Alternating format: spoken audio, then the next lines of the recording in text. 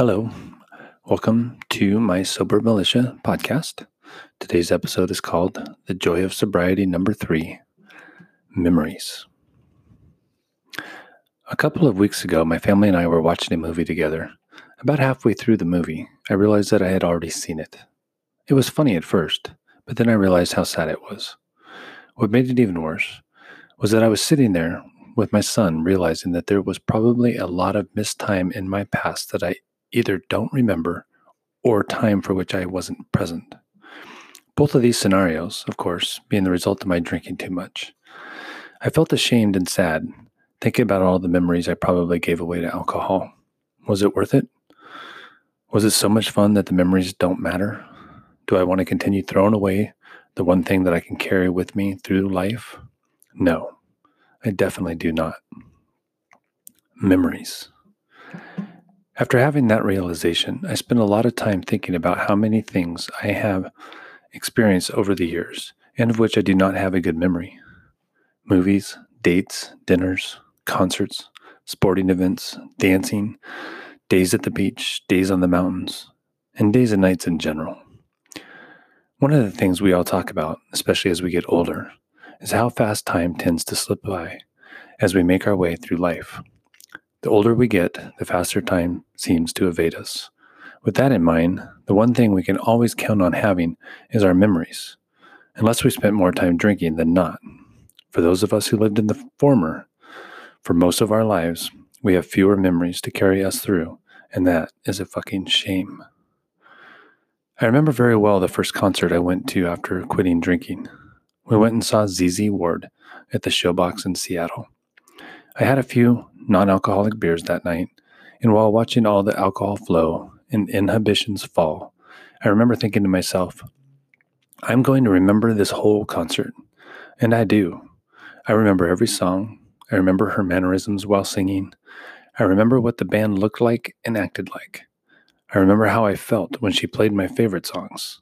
I remember everything. The next day I pondered the clarity of my memory and vowed right then that I would never put myself in a position to throw away the memories of the rest of my life.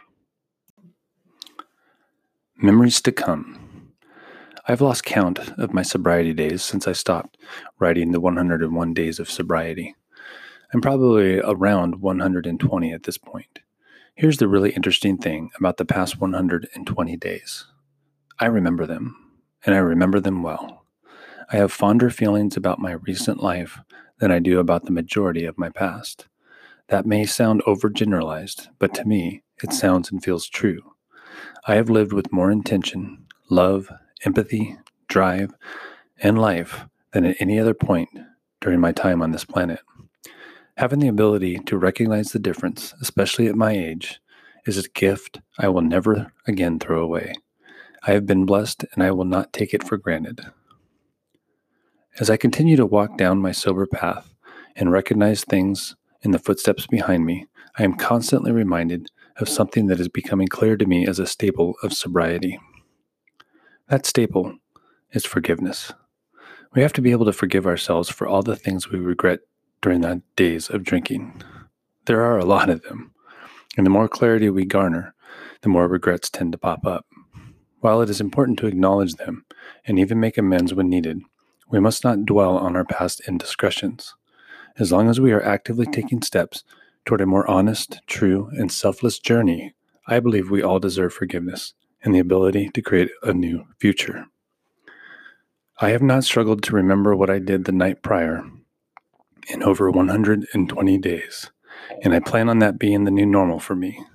I love my memories, and I love the future I am laying out before me. I want you to as well. When I wrote this episode about memories, it brings up a lot of things for anybody who's gone through this and looks back at their life and starts to recognize how many things they may have lost. And that day sitting with my family was really interesting because, we were watching the movie. I was going along with it. I was having fun. I was learning about the plot line and the characters as if it was the first time. And then I don't remember what it was that clicked, but when it did, and I recognized that I had seen the movie before, I just kind of laughed. I'm like, oh my God, I have seen this before. So it was funny at first. But then, like I said in my blog, it kind of hit me after, especially while thinking about my son sitting right there next to me, and about how many things I may have missed in my past. There's so many of those things, because if you think about, well, when did we drink? It was during everything. It was during family events, sporting events, weekends in general, evenings. Anytime we did anything, we were drinking, going snowboarding, going to the beach, whatever. And so when you put all that together and you start thinking about the amount of memories you may have kind of let go of, that's a sad feeling. And that's kind of what I felt that day when I recognized that. And